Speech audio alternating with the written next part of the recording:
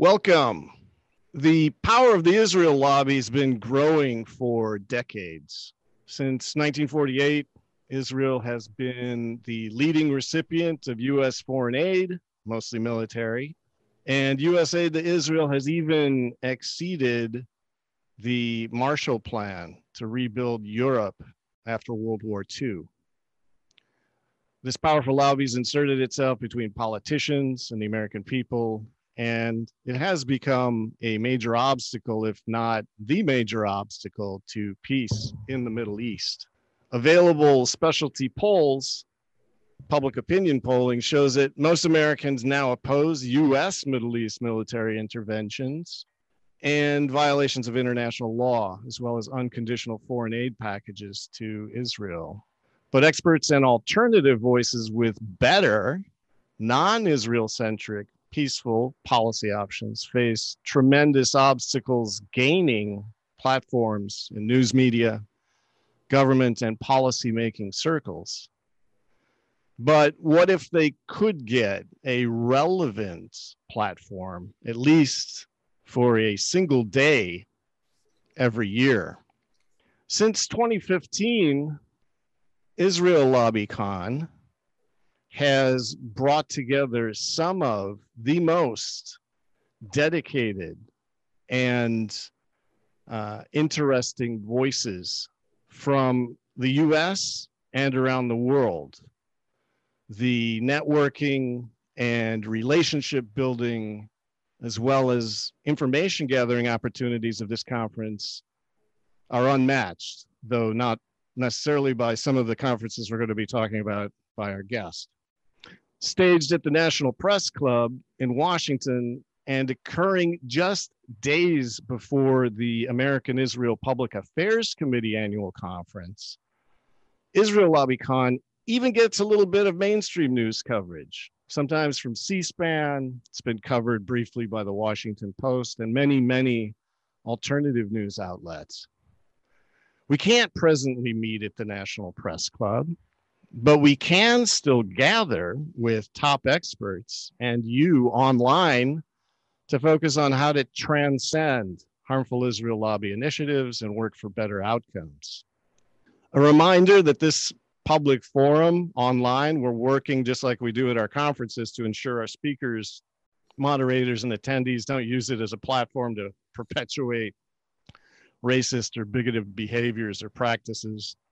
And our conference has always stood opposed to anti-Muslim, anti-Jewish, white nationalists, and other forms of racism and expressions of bigotry directed at any person or group. And we also reject the charge of anti-Semitism when it's used spuriously to silence legitimate criticism of Israel's policies and practices. So, presenting Israel LobbyCon Extra. This is co-organized by the Washington Report on Middle East Affairs and the Institute for Research Middle Eastern Policy. This online series we're calling Extra does not replace our annual National Press Club conference, which has been rescheduled for March 2021. But until we reconvene at the National Press Club, we extend a warm welcome to Extra. So today we have Jhally. I'm Grant Smith, Research Director of UMass. And we also have as backups Dale Sprzansky, Managing Editor of the Washington Report on Middle East Affairs, as well as Sami Tayeb of the Middle East Books and More. They'll jump in and take over in case I get disconnected. We all want to welcome Jhally to this first session. Jhally has had a long career as a professor, film documentarian, and researcher.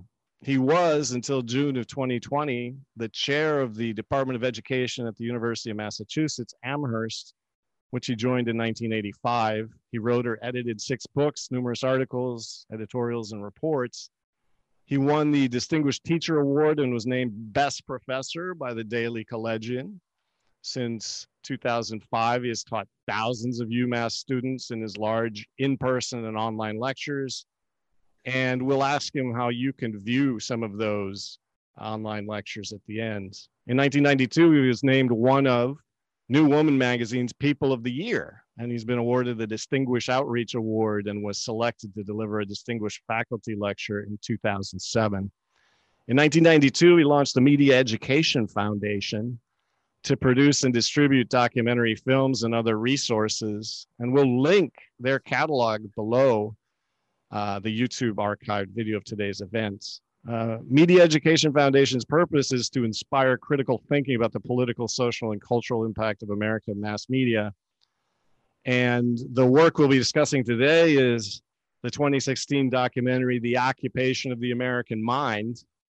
It describes how the pro-Israel lobby, Israel, and the US government have worked to shape American media coverage of the conflict and how it regularly minimizes the occupation, vilifies critics of Israeli policy, and dehumanizes the Palestinian people. Today's format is that we'll have Professor Jhally make some opening remarks, and then we're going to roll 3 short clips from The Occupation of the American Mind and ask Jhally to comment on how they relate to the current environment. And all the time, we'll be taking your comments via YouTube chat. And I can see a few interesting chats already popping up. Many people who have already watched this video I'm seeing, many people who have talked about this and attended the conference. So we'll take your questions too from the YouTube chat.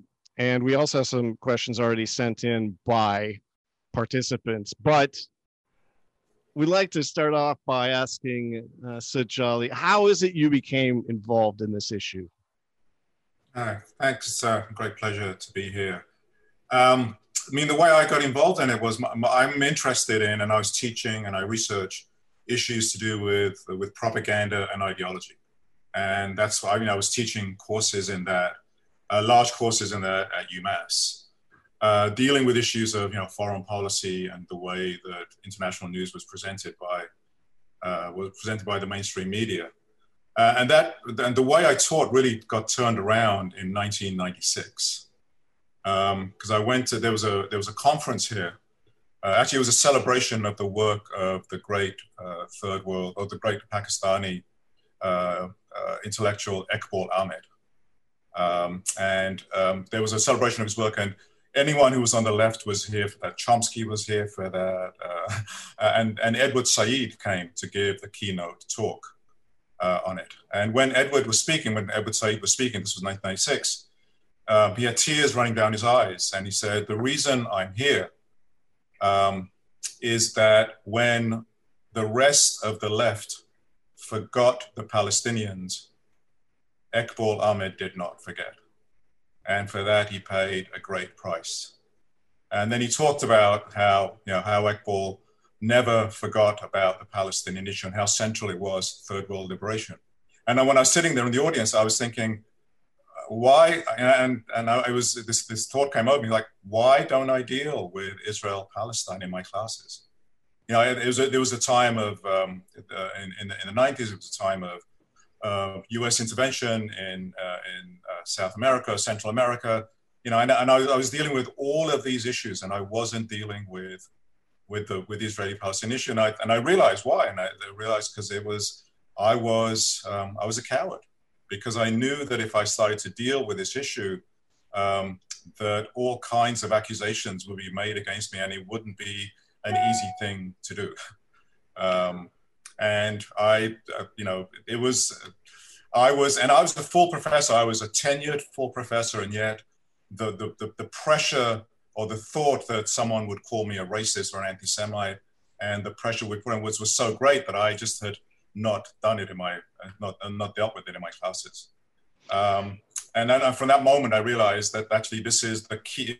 Anyone who teaches propaganda and issues to do with public relations, if you do not deal with the way that Israel has controlled the discourse around this, and in public relations schools, they should look at the Israeli PR campaign as a case study of how to run a campaign, that you're not doing a job. And from that moment on, I started to integrate issues to do with Israel, because to be intellectually honest,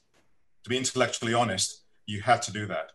Right. You have to forget about the pressure that's going to come. Well, now I put up a couple of quick shots of your incredible conferences, your massive events that you've done, including not backing down Israel free speech in the battle for Palestinian rights, which is May 4 of 2019.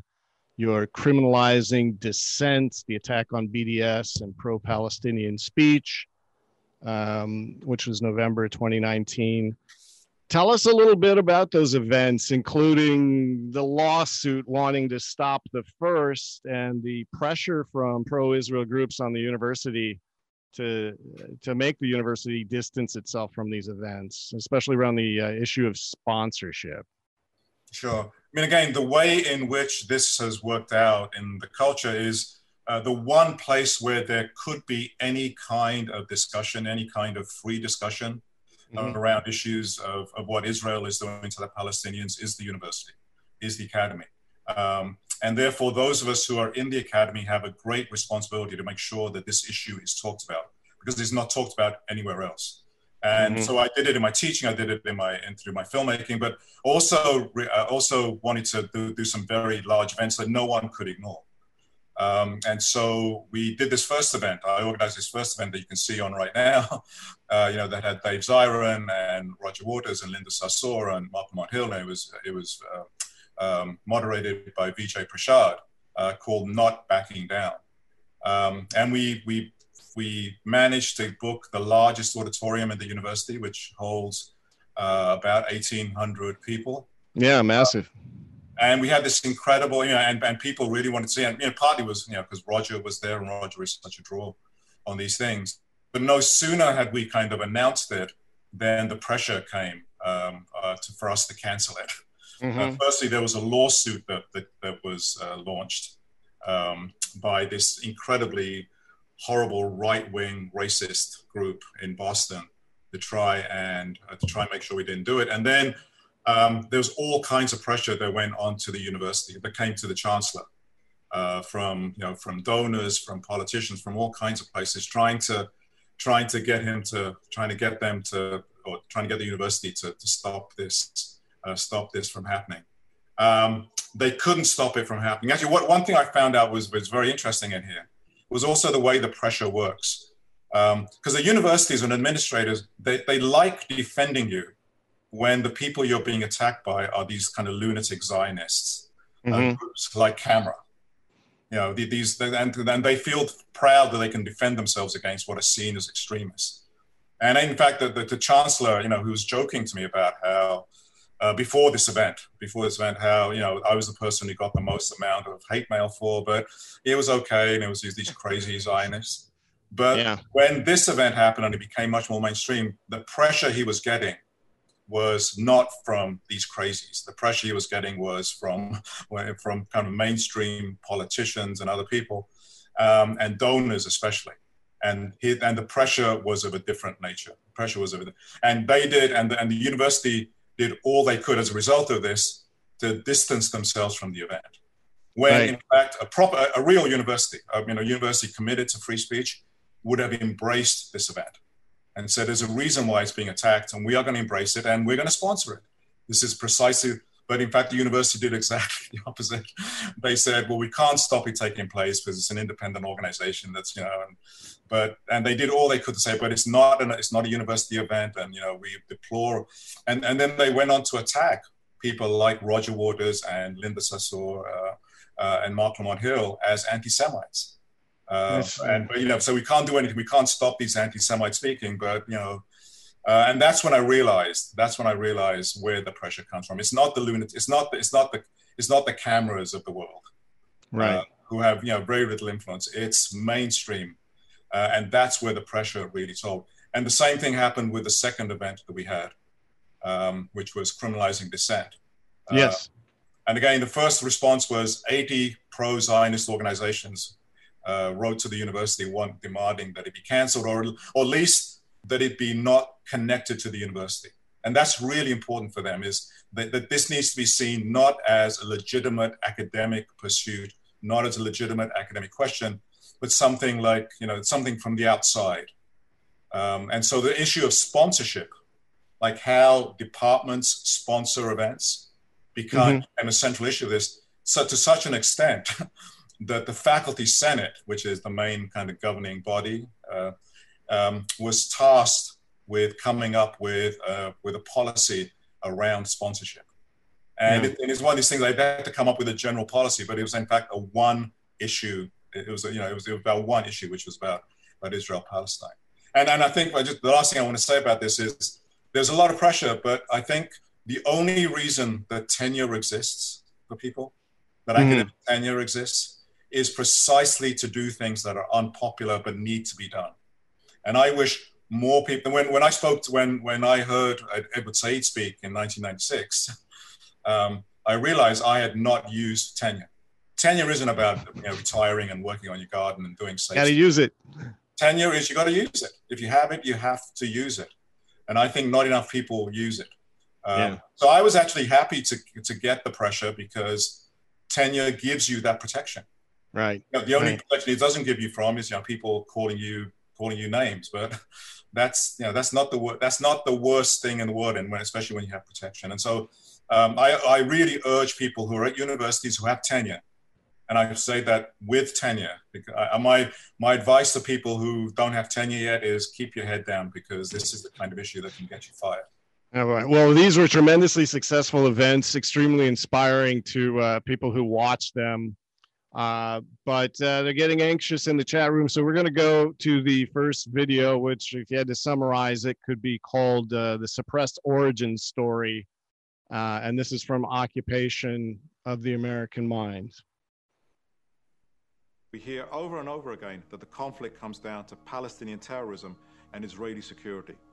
And what gets pushed out of the frame entirely is the fact that for almost 50 years, Palestinians have been systematically dispossessed from their land and denied their most basic human rights.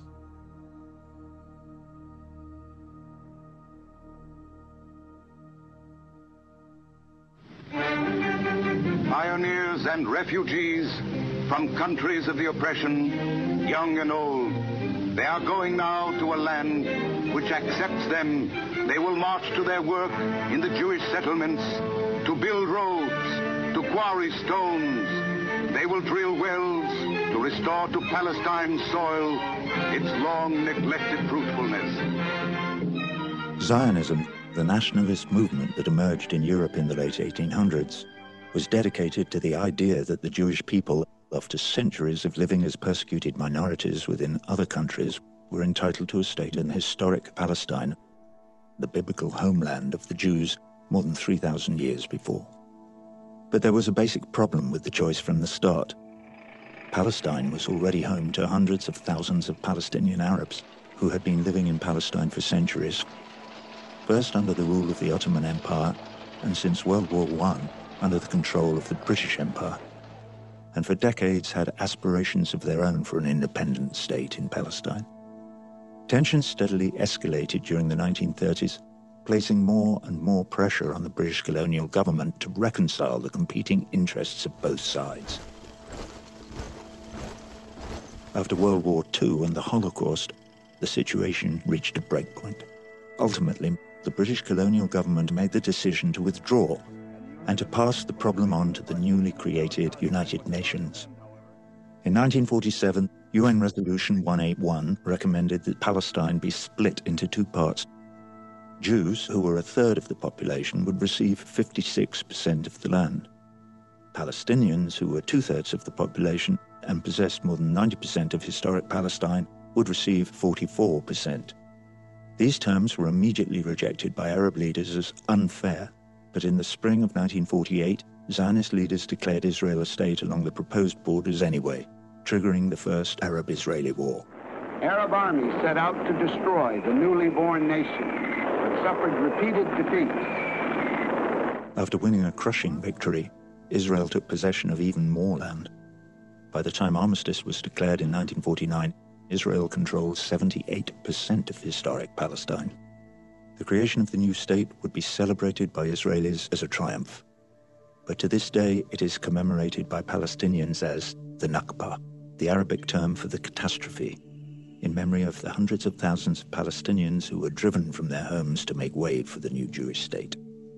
All told, approximately 700,000 people, more than half of Palestine's native population, were uprooted.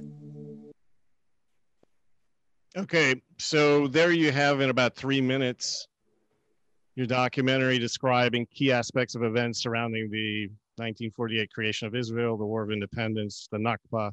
And yet we never get any of that from mass media. So, have they been doing a better job at giving this sort of presentation or perspective since the documentary was released? I wish I could say yes, but the answer is no. One of the things about this is, history is always presented as, oh, this is so complicated and no one can understand it. And that's actually one of the reasons that people who would like to get involved and might want to say something feel as though they can't say something, because it's presented as like so complicated that you have to be an expert before you can intervene in this. And in fact, the reality is it's exactly the opposite. The history is incredibly simple. It's in fact the most simple and easy to explain conflict in the world right now. And Israeli propaganda knows that. And so when it's that simple, what propaganda then has to do is you have to make it seem as though it's complicated, seem as though it's not, and it's not simple and clean cut. It's not simply about land, which is what the conflict is about, but it's about lots of other things. You have to confuse it, and then you have to do what you have to then switch reality on its head. Rather than presenting the Palestinians as the victims of this, you have to present the Israelis as the victims. We're going to get to that in just a little bit, but we had some questions more than once in the chat room. In 2018, every Friday, Palestinians in Gaza protested at the wall, demanding their right to return to their homes in this great March of Return. And some 300 people were shot and killed. 30,000 others were wounded, according to the Gaza Health Ministry. What do you think of U.S. coverage about that? Well, I think the way to think about this is that the structure never changes. And you can plug whatever you want into it. You can plug in the Great March of Return. You can plug in the discussions around BDS. You can plug in the discussions around annexation. You can plug in the discussions around this treaty with UAE. But the structure is the same. And the structure is that Palestinians are seen as instigating the violence. And if you don't have the history, again, context is everything. Context is everything. And if you don't give the context and all you see are the pictures, and what we saw in the coverage of the Great March of Return was a lot of Palestinians, throwing stones and using slingshots, etc. So it seemed as though Israel was under attack. And if you don't know the history, then that narrative that Israel is under attack, and so yes, it's terrible. It has to kill so many people. It's terrible. It has to. We're going to get there. We're going to get there in a second. But speaking of bombing Gaza, so they've been bombing Gaza pretty much continuously throughout the Republican and then the Democratic National Conventions, without so much as a statement at either convention or much coverage from mass media. I mean, what do you make of that? That's the way the structure works. About 25 years ago, 30 years ago, Edward Herman and Noam Chomsky wrote a book called Manufacturing Consent. Right. And one of the things they talk about there is the difference between worthy victims and unworthy victims. Worthy victims are people that we pay attention to and are worthy of empathy, are people who are the victims of our enemies. Those people who are victims of our friends disappear from view. They're not worthy of our sympathy. They're not worthy of even our attention. In that sense, Israel-Palestine fits perfectly into this. In fact, when I taught this and when I first started dealing with it, it was the Herman and Chomsky book that I used, that framework that sets out who has access. And that's when I say about structure. The structure is, when this happens, the first people you go to for are Israeli commentators, and they get to set the frame. Right. The first thing you hear is, "Oh, these Palestinians they're attacking us again. What would you do?" Well, okay, all right. We're jumping ahead here. I want to go now to the second clip, which is you just queued it right up, and this is Hasbara, and the whole strategy behind how this is dealt with in the media. So here we go. But Goliath steamrolling across the map. Sorry about 2 years after the Lebanon invasion, the American Jewish Congress sponsored a conference in Jerusalem to devise a formal public relations strategy known in Hebrew as Hasbara. Participants included PR and advertising executives, media specialists, journalists, and leaders of major Jewish groups. According to a brochure from the Congress, no single event brought home the need for a more effective Hasbara or information program more persuasively than the 1982 war in Lebanon and the events that followed. As one conference participant put it, Israel is no longer perceived to be Little David, but Goliath steamrolling across the map. The primary aim of the conference was to develop strategies to spin unpopular Israeli policies and to counter negative press coverage by shaping the media frame in advance. News doesn't just jump into a camera, a conference delegate said. It's directed, it's managed, it's made accessible. Israel-based advertising executive Martin Fenton would put it in even more blunt terms. Propaganda is not a dirty word, he said. Face it, we are in the game of changing people's minds and making them think differently. To accomplish that, we need propaganda. The conference was chaired by US advertising executive Carl Spielvogel, the legendary ad man who created the highly acclaimed Miller Lite beer ads in the 1970s. The choice of Spielvogel makes perfect sense. He's known as a master of image inversion and rebranding. The ad man responsible for transforming Miller Lite, which had been viewed before as a woman's beer, into a manly beer that tough guys would drink. But the best part is that it tastes so great. The best part is it's less filling. Nah, it tastes great. Less filling. His job with Israel would require the same kind of rebranding, only in the opposite direction, to help soften the image of a country that's coming to be seen as a bully. So he recommends creating a cabinet post dedicated exclusively to explaining policy, whose job would not be setting policy, but presenting it in the most attractive way to the rest of the world. Classic PR is to say the problem is not the policy, it's the presentation. When the policies are so reprehensible that many people become critical, rather than acknowledge there's anything wrong with the policy, there's a doubling down on the PR effort. After Lebanon, you start to see the basic Hasbara strategy in action. Images of Palestinians fighting back against Israel's occupation make their way onto American television screens. And the Israeli military crushes this resistance in brutal ways that undercut Israel's image as underdog and victim. Israeli helicopter gunships deliberately fired a missile into a crowd of civilians last night, killing 7 Palestinians and wounding 70 more. Then Israeli officials go into full Hasbara mode and act like the occupation doesn't even exist, framing all Palestinian resistance as terrorism and Israeli aggression as self-defense. We will do whatever it takes to defend ourselves, and defend ourselves we will. That's the basic Hasbara strategy in a nutshell. Even when you're violently crushing resistance to your own brutal occupation, portray Israel as an innocent victim by demonizing Palestinians as nothing but terrorists. The Palestinian terror campaign continues. It only justifies again and again that we, Israel, have to continue and defend ourselves. So there it is, only defending itself. Is this Hasbara strategy still working? And I think you just have to look at the media coverage of these events and absolutely see that it is. I mean, as I just mentioned, when the coverage of the Great March of Return, fit directly into this. When you have what is it, the 4th or 5th largest army in the world going up against unarmed protesters who are using these most feeble weapons, it's still presented in that way as though Israel is under attack. So that's the basic strategy, that the basic frame that has worked for a long time, and they continue to work. And especially as you've got that frame, and then you have Israeli spokespeople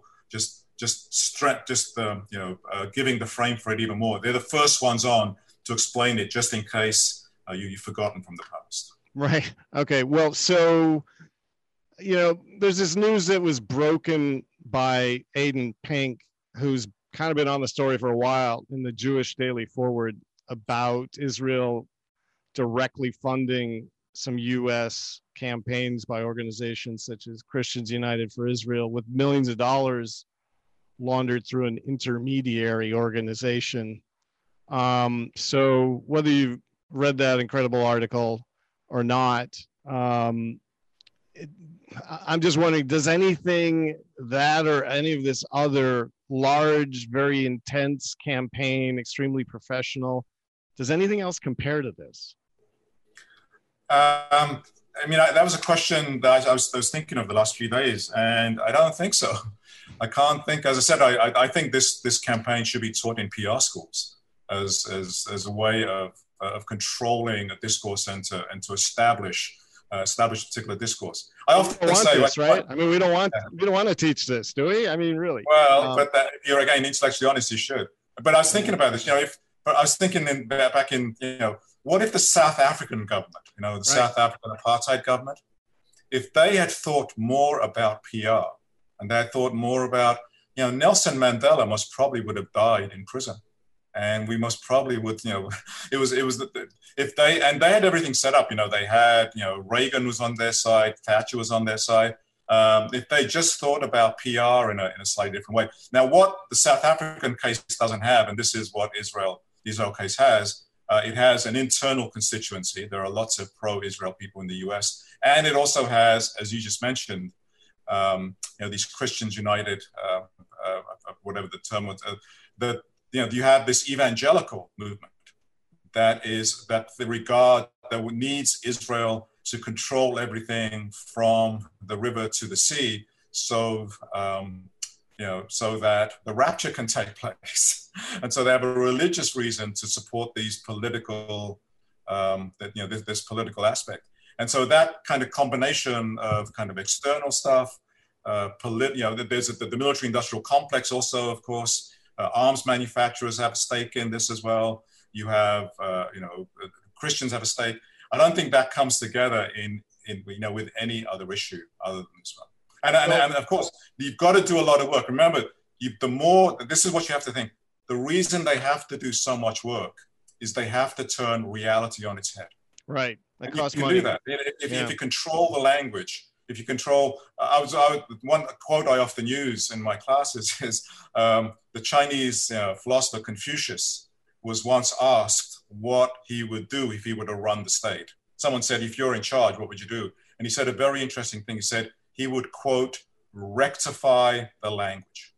And if you can control the language through which reality is viewed, then you can control people's perceptions of it. And the more that you need to switch it, as I said, you need to kind of switch the eternal reality on its head, the more propaganda and the more public relations is required. Well, let me ask you about the words then, because we can see an example of this right now. On July 1, Israel was allegedly going to formally, what they said and what a lot of groups and activists for Israel in this country said was they were going to apply sovereignty to portions of the West Bank.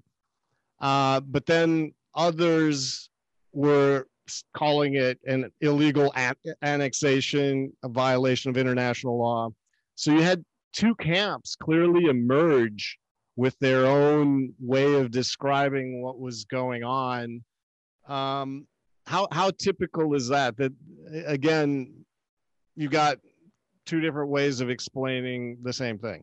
Sure. I mean, and I think that's the issue to do with how Israel-Palestine is presented, is that if we were presented with both viewpoints, then people actually could make up their own minds. But, the Palestinian viewpoint is totally marginalized in this. And in our film, that's all we're really talking about.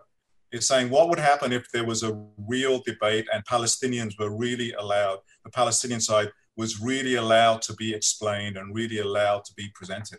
And I'm pretty sure, and the Israel lobby is also sure, that if that happened, then American public opinion would turn against Israel if Americans actually knew this.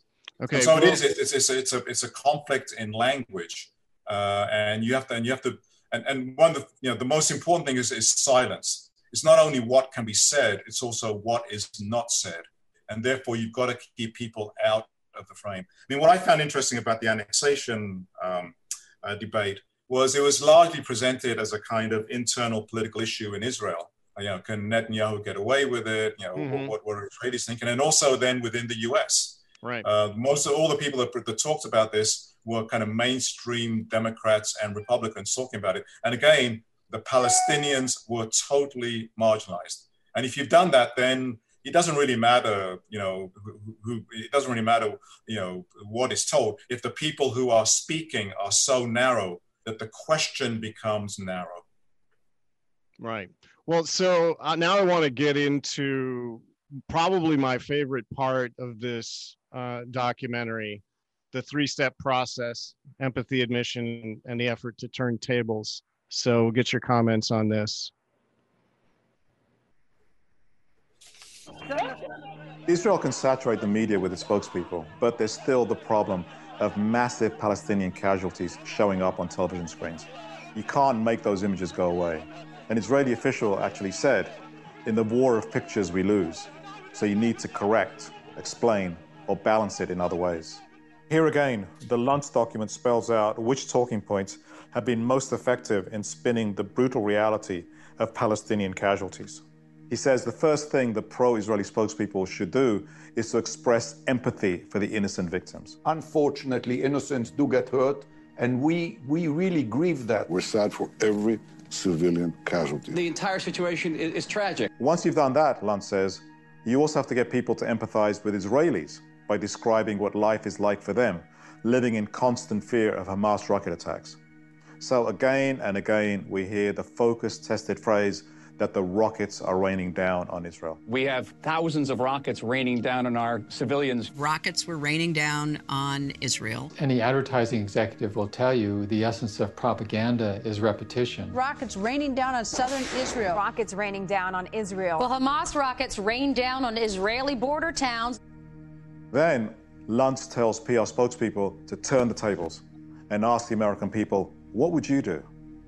So what would you do in the United States? Can you imagine what America would do if it were facing a similar threat? We always try to ask you the question we ask ourselves. What will you do? What would you do? What would you do if more than 3,000 rockets had been fired on your cities? What would you do? 3,000 rockets. What would you do if terrorists were tunneling under your frontier? What would you do if 3 kids are kidnapped because of a tunnel network? What sort of question is this? Of course, anybody would act to defend themselves against unprovoked aggression, but it is a question that is completely devoid of any context. What drives a society to a point where after multiple devastating wars, they continue to resist with these most feeble methods? They don't want you to ask that question. They don't want you to ask what is behind this. What's the history here? Who are these people? Where did they come from? Why are they so desperate? No, they want you to understand Israeli behavior. Israeli behavior is always characterized as a reaction to unprovoked violence. Then on top of that, when massive numbers of Palestinian civilians predictably die from Israeli attacks, Israel claims it's part of a deliberate Hamas strategy to drum up sympathy. They use telegenically dead Palestinians for their cause. They want the more dead, the better.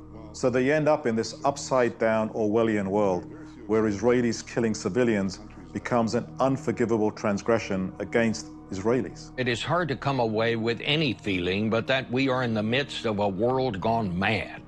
Last week, I found a quote of many years ago by Golda Meir, one of Israel's early leaders, which might have been said yesterday.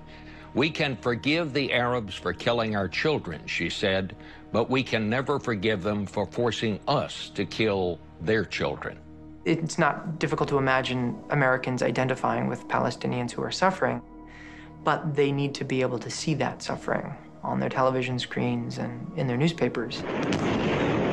Israel said today its new offensive is targeting terrorists. And when your sense of the coverage is that there's something that these people did to deserve this, or that they are affiliated with terrorists and terrorist-minded governments, the fallout of that is an inability to identify with people who are suffering in far greater numbers and in far greater proportion than their Israeli counterparts. So we kind of talked about this a little bit, but I want to get in probably a less important part of this, which is just simply, you and some others exposed this Israel Project 2009 Global Language Dictionary. It's fairly well known. You can know about it if you want to. You can read it. Does exposing that sort of strategy make a difference? It makes a difference to the people who can see the exposure. And we know that. And so what the strategy now is, you've got to then marginalize those groups or films like us that talk about this. I mean, the question is, does it make a difference? Well, the Israel lobby thinks it makes a difference because they've done all they can to make sure our film, The Occupation of the American Mind, is not seen. I mean, in one sense, the more attempts that are made to stop the film being seen is, for me, an indication of how important they regard the propaganda campaign to be, that they don't want this to be exposed. And so if you can limit the exposure, I have no doubt the people, and I've seen it from, people have told me who've seen it, and other things as well, or through my classes as well. I mean, I've been teaching this for a while. Once people know, right, you can't unknow it. Right, you can't. And so the strategy is to make sure people don't know. The people, even these things. So you have to. So when our film came out, we didn't get into. I think it's a pretty good film. It's and with a narrator, with one of the great rock stars of our age, as a narrator, Roger Waters. It didn't get into one film festival. We submitted to all these film festivals, didn't get into one film festival. It didn't get any mainstream media coverage. The only place it got coverage was through Al Jazeera and through other international online places. And for me, that's an indication of how important it is to control the discourse. And the way in which the film has been attacked, the way in which I've been attacked. If it didn't matter, they would ignore it. Yeah. If it didn't matter, they would ignore it. But the fact that these attacks are coming is an indication that they think it's important. That they think it's important that there be a monopoly on this and there be no other voice. So tell us, I mean, now that we're all thoroughly depressed, has alternative or social media made any inroads or offered any sort of viable place for people to go? I mean, it's got its own problems, but is there any hope on that end? Has that changed since you made this?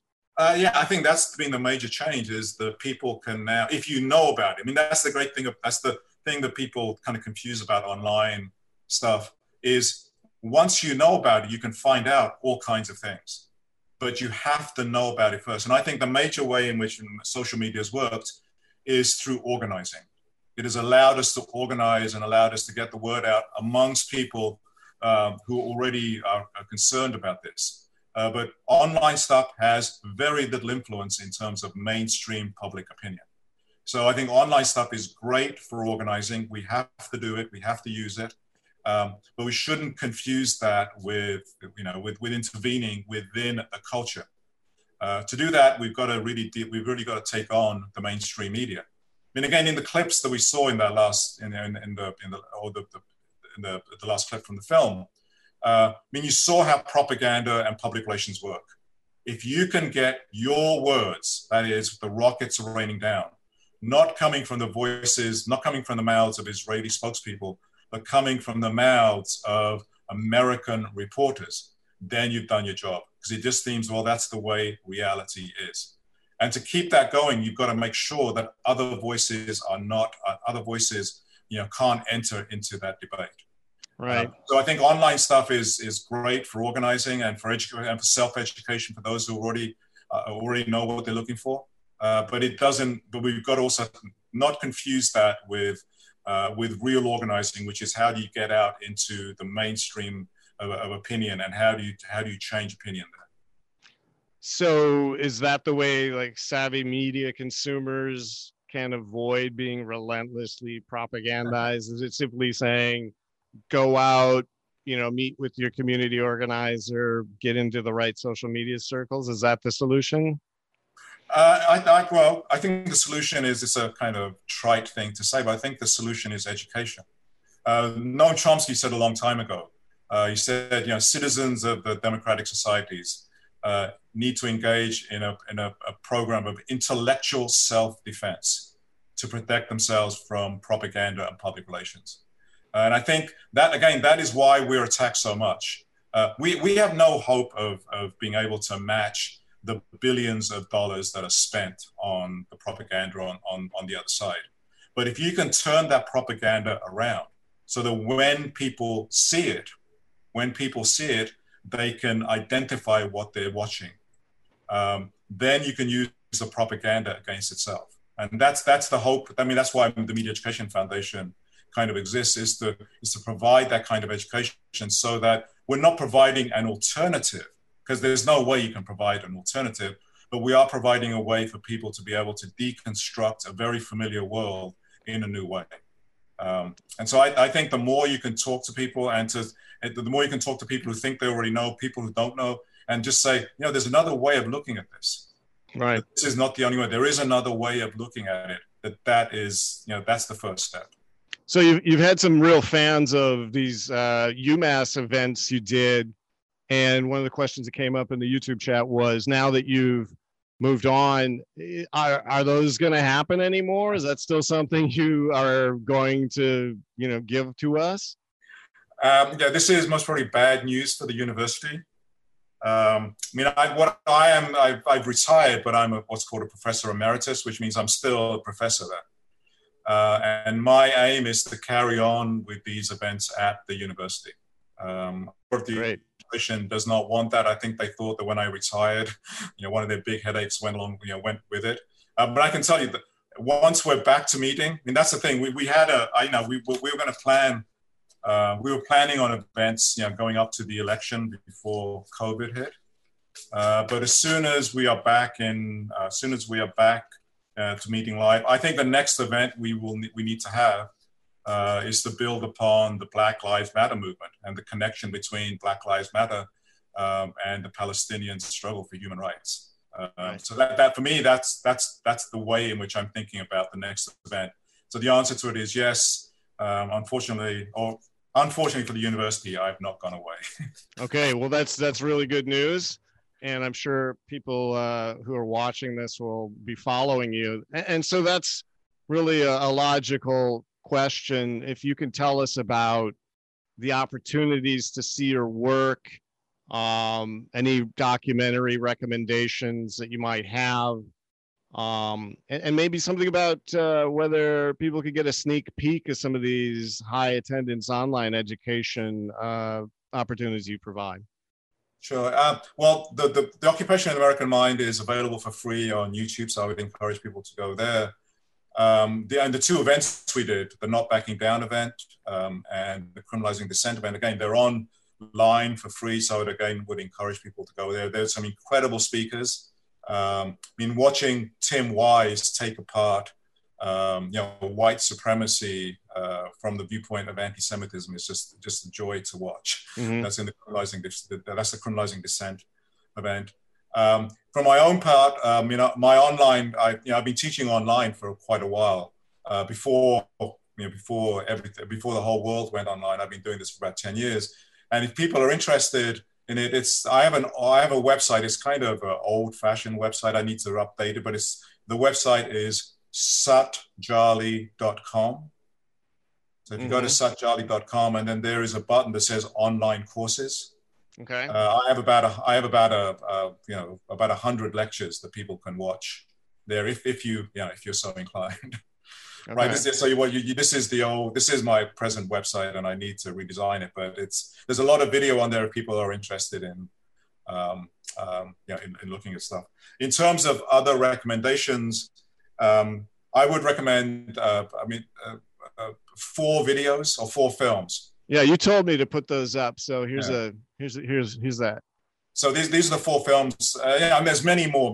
One of the great things that's happened in the last little while is that because of digital production, the means of production have become democratized. And there's a lot of great films out now, but a lot of great films that people have not seen. Mm-hmm. But I would say, so the first one is the film that we did in 2001. It's actually the precursor to the Occupation of the American Mind, called Peace, Propaganda, and the Promised Land. And that is, you can find that for free on YouTube somewhere. Okay. And then I would also recommend, there's a great film from the legal perspective called The Law in These Parts. Right. Which is the reason we see what we see is it's designed to be that way. The reason the Palestinians don't have human rights is because that is designed to be that way. This is not some accident of this, of this great democracy in the Middle East. So The Law in These Parts. And then for the comparison to South Africa and apartheid, or to think about apartheid issues, there's a great film called Roadmap to Apartheid, which I recommend. And then also there's a film that the Media Education Foundation distributes. We didn't make it, but we distributed it, and it's called The War Around Us. And it's about two journalists caught up in the first, or the 2014 Israeli bombing of Gaza. And that's called The War Around Us. And if you really want a sense of what it's like to, a filmic sense of what it's like to be in that situation where bombs are coming down and you don't know, it's a great kind of experiential film. Excellent. Excellent. Well, so that's just excellent references there. We'll put the links down below in the YouTube description. And of course, we'll embed this video over at israellobby.org. Before we wrap up, I just wanted to mention that we'll be doing our next event on September 10, and that will be with Rabbi Lynn Gottlieb of Jewish Voice for Peace and Alan Brownfeld of the American Council for Judaism, which are discussing basically the growing disillusionment of American Jews and some Israelis with the Jewish state and Zionism, and what's happening with the younger American Jews who are looking at the occupation and actions toward Iran, and not feeling the same as the older generation. So that's September 10. Delinda Hanley, the executive director of the Washington Report on Middle East Affairs, will be moderating that and taking your questions.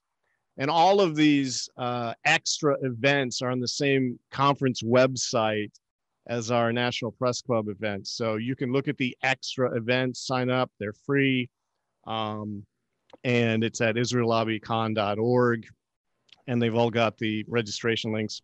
We may not be using the same platform, so it is important to sign up for the email lists of either organization, IRMEP or WRMEA, to get those announcements. And so I just want to thank our guest and ask if he has any final remarks. Well, there's a lot I could say, but let me leave you with a piece of advice. I think the discourse, the thing that we can do right now, is that to have this discussion increasingly more on the left. And I think we have to acknowledge that there are people who are on the left who are our allies on other things, that on Israel and Palestine are not. And that rather than let that question go, we have to force people to think, what does it really mean to have a progressive viewpoint? You can't be progressive on everything except Palestine. If you want to be, and so the left has to have a left perspective on this, and it's not difficult to do. So it's not just a matter of having these discussions with crazy Zionists or with people. It's having this discussion with people who you think should be on your side and who should be your allies and who are not, and to confront them as to why they can be left on everything other than Palestine. Excellent. Well, thank you very much. And I'm looking forward to our video of this. We'll probably clip out some of the flubs, but thank you for your time. And we're really excited to hear about those next UMass events. I got to tell you, there was a lot of excitement in the chat. Okay, great. Well, hopefully we'll see everyone next March when we have your event. All right. And yeah, we do expect everyone to go in March. You can stay updated at israellobbycon.org. All of the speakers who have committed to the 2020 event have accepted postponements. So check that out. So we'll definitely be there, and the rest of us as well. So thank you for coming today. And this is the end. Goodbye. Bye-bye.